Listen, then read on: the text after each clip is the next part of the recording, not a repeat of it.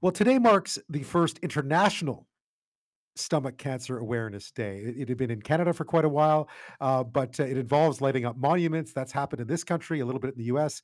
And now, as of today, on this November the 30th, it also happened overseas, specifically in Italy, but also in the UK. So if you noticed a monument in your backyard this tonight in either in Canada or either the US or elsewhere, lit up in periwinkle blue, now you know why. It's to raise awareness about stomach cancer. It's all part of this campaign, really to encourage people to find out more about a form of cancer that's quite common around the world and particularly deadly. And it's not talked about that much. It also doesn't get that much funding because of that. This year alone, about 4,100 Canadians will be diagnosed. About 2,000 will die, an increase of 18% in those diagnosed from 2017. Um, and it was because there was so little known about it and so few resources out there for people diagnosed with stomach cancer that two women joined forces several years ago to start something called My Gut Feeling. The My Gut Feeling Stomach Cancer Foundation of Canada to be complete. Again, after her own diagnosis more than a decade ago, and when she found there was few resources, very little support, almost no information out there, Teresa Tiano co-founded this group.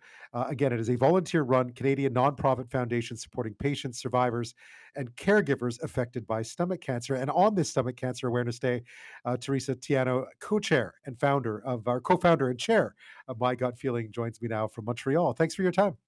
Thank you for having me, Ben. I was reading through interviews that you've done in the past, your story, and realizing just how little a lot of us know about stomach cancer and just how common it is.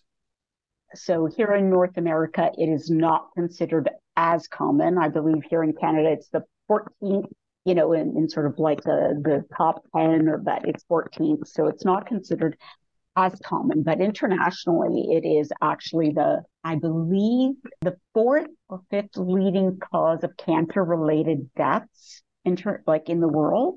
This year alone, 4,100 people will be diagnosed with it, and about 2,000 will succumb to it. Right. And I can imagine, I mean, in your case, it goes back about a decade now, but as you've talked about in the past, just an absolutely life altering diagnosis, and one that really does, I don't know if there's a better way of putting it, but really does sneak up on you. It does sneak up on you. I was completely asymptomatic. So, the symptoms that they tell you to look for are very indicative of stomach cancer, but can be misdiagnosed for something else, are things like acid reflux, weight loss when you're not really trying to lose weight, a change in your digestive working, let's say, if you get full very easily, if you feel nauseous after eating. So those are certainly the signs, but they're also the signs of other, not Ailments. diseases, but Ailments, right? other Yeah. ailments like Hmm. ulcers and irritable bowel syndrome. It's quite sneaky, and usually by the time it is detected, usually detected at a later stage, which is Uh, what makes it so lethal.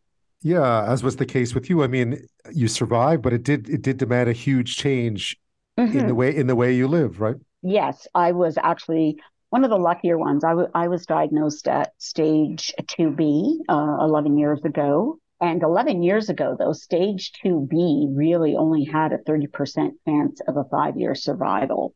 I was one of the lucky ones. They did remove 80% of my stomach. They did that laparoscopically. So it was a minimally invasive surgery.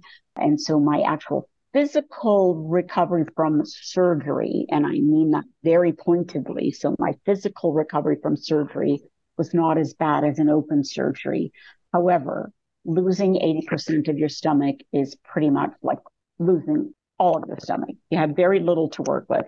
It changes your life because basically you lose the organ that is in charge of digesting and providing the nutrients, and it's the stomach. Everything goes through the stomach. Yeah.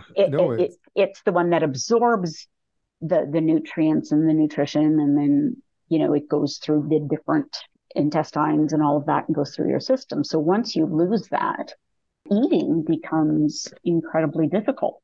And it's basically like learning how to eat as if you were a baby. Right. I And imagine the impacts of that are something you'll live with for good.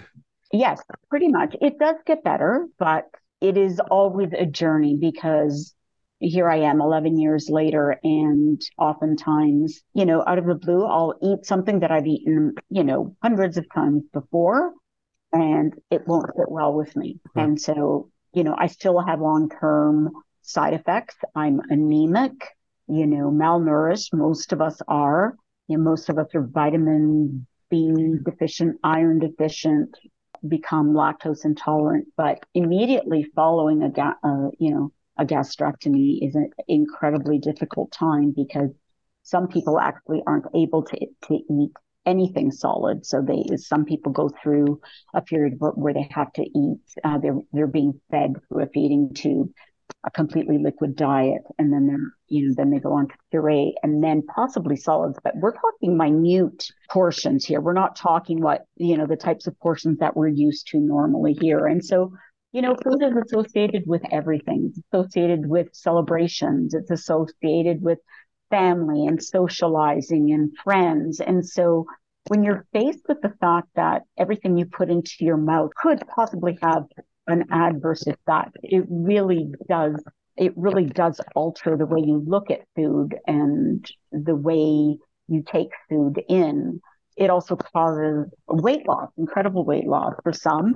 In my case, I lost 95 pounds, Wow. which is, a person basically. Teresa Tiano is with us. She's chair and co-founder of My Gut Feeling, an organization based in Toronto that's raising awareness about stomach cancer in this country and elsewhere. Today is Stomach Cancer Awareness Day.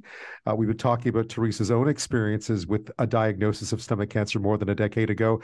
One of the things I've noticed from just watching different interviews with people who've had the same diagnosis is a sudden realization of how little is known about it and how few resources there are out there to help you when you are diagnosed. That's definitely true. And when I was diagnosed in 2011, you can imagine there were none, absolutely none. Nothing. There were no, let's say, support groups. Whatever information you could find would, be on whatever Dr. Google was at the time.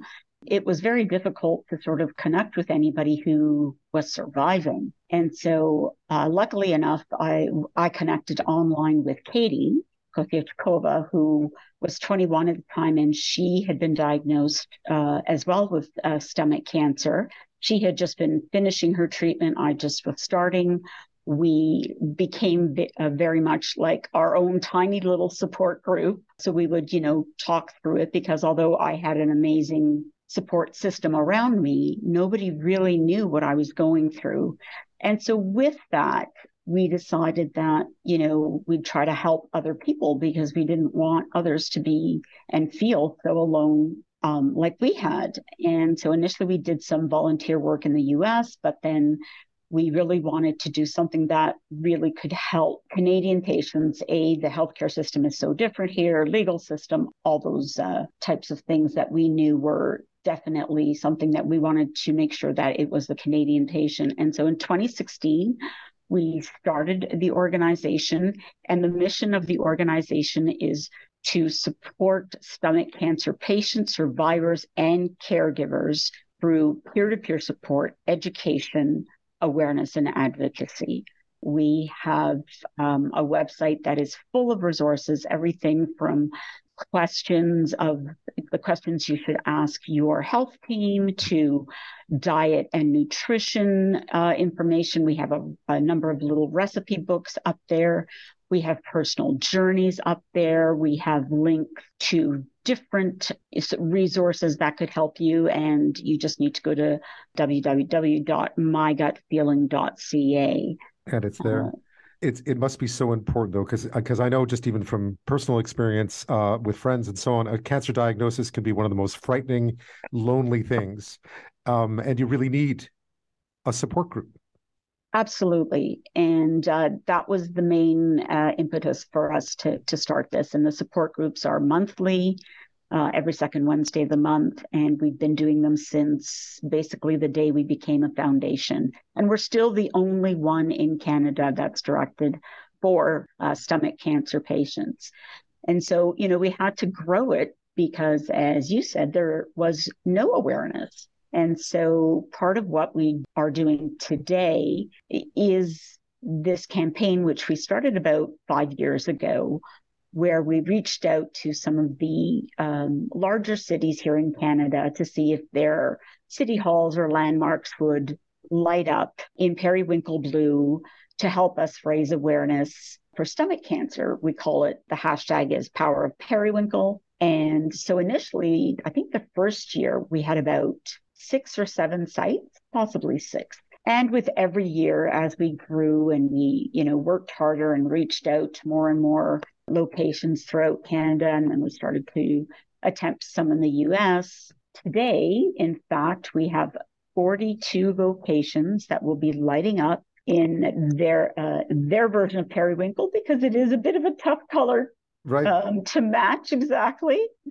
So we have 42 locations internationally, which is the first time that's ever happened. So we have, about 30 locations in Canada, 6 or 7, something like that, in the US. And then we have about 6 in Italy, including the Leaning Tower of Pisa, the Wayne House Tower in the UK, and the Clock Tower in Venice, Italy. So you really feel like this is growing, right? That you're getting support here for raising this awareness, Absolutely, right? absolutely. People are becoming much more engaged with the lighting, and now people even do it at home. They'll decorate, luckily enough, Christmas is right around the corner. Mhm. So a lot of people will decorate their homes in periwinkle and light up and take pictures. And basically what we ask people to do is to share their pictures on social media, tag us, with at my gut feeling, or do hashtag Power of Periwinkle, and then we repost, and we then put it also on our website. And so it's become this really great community oriented awareness campaign.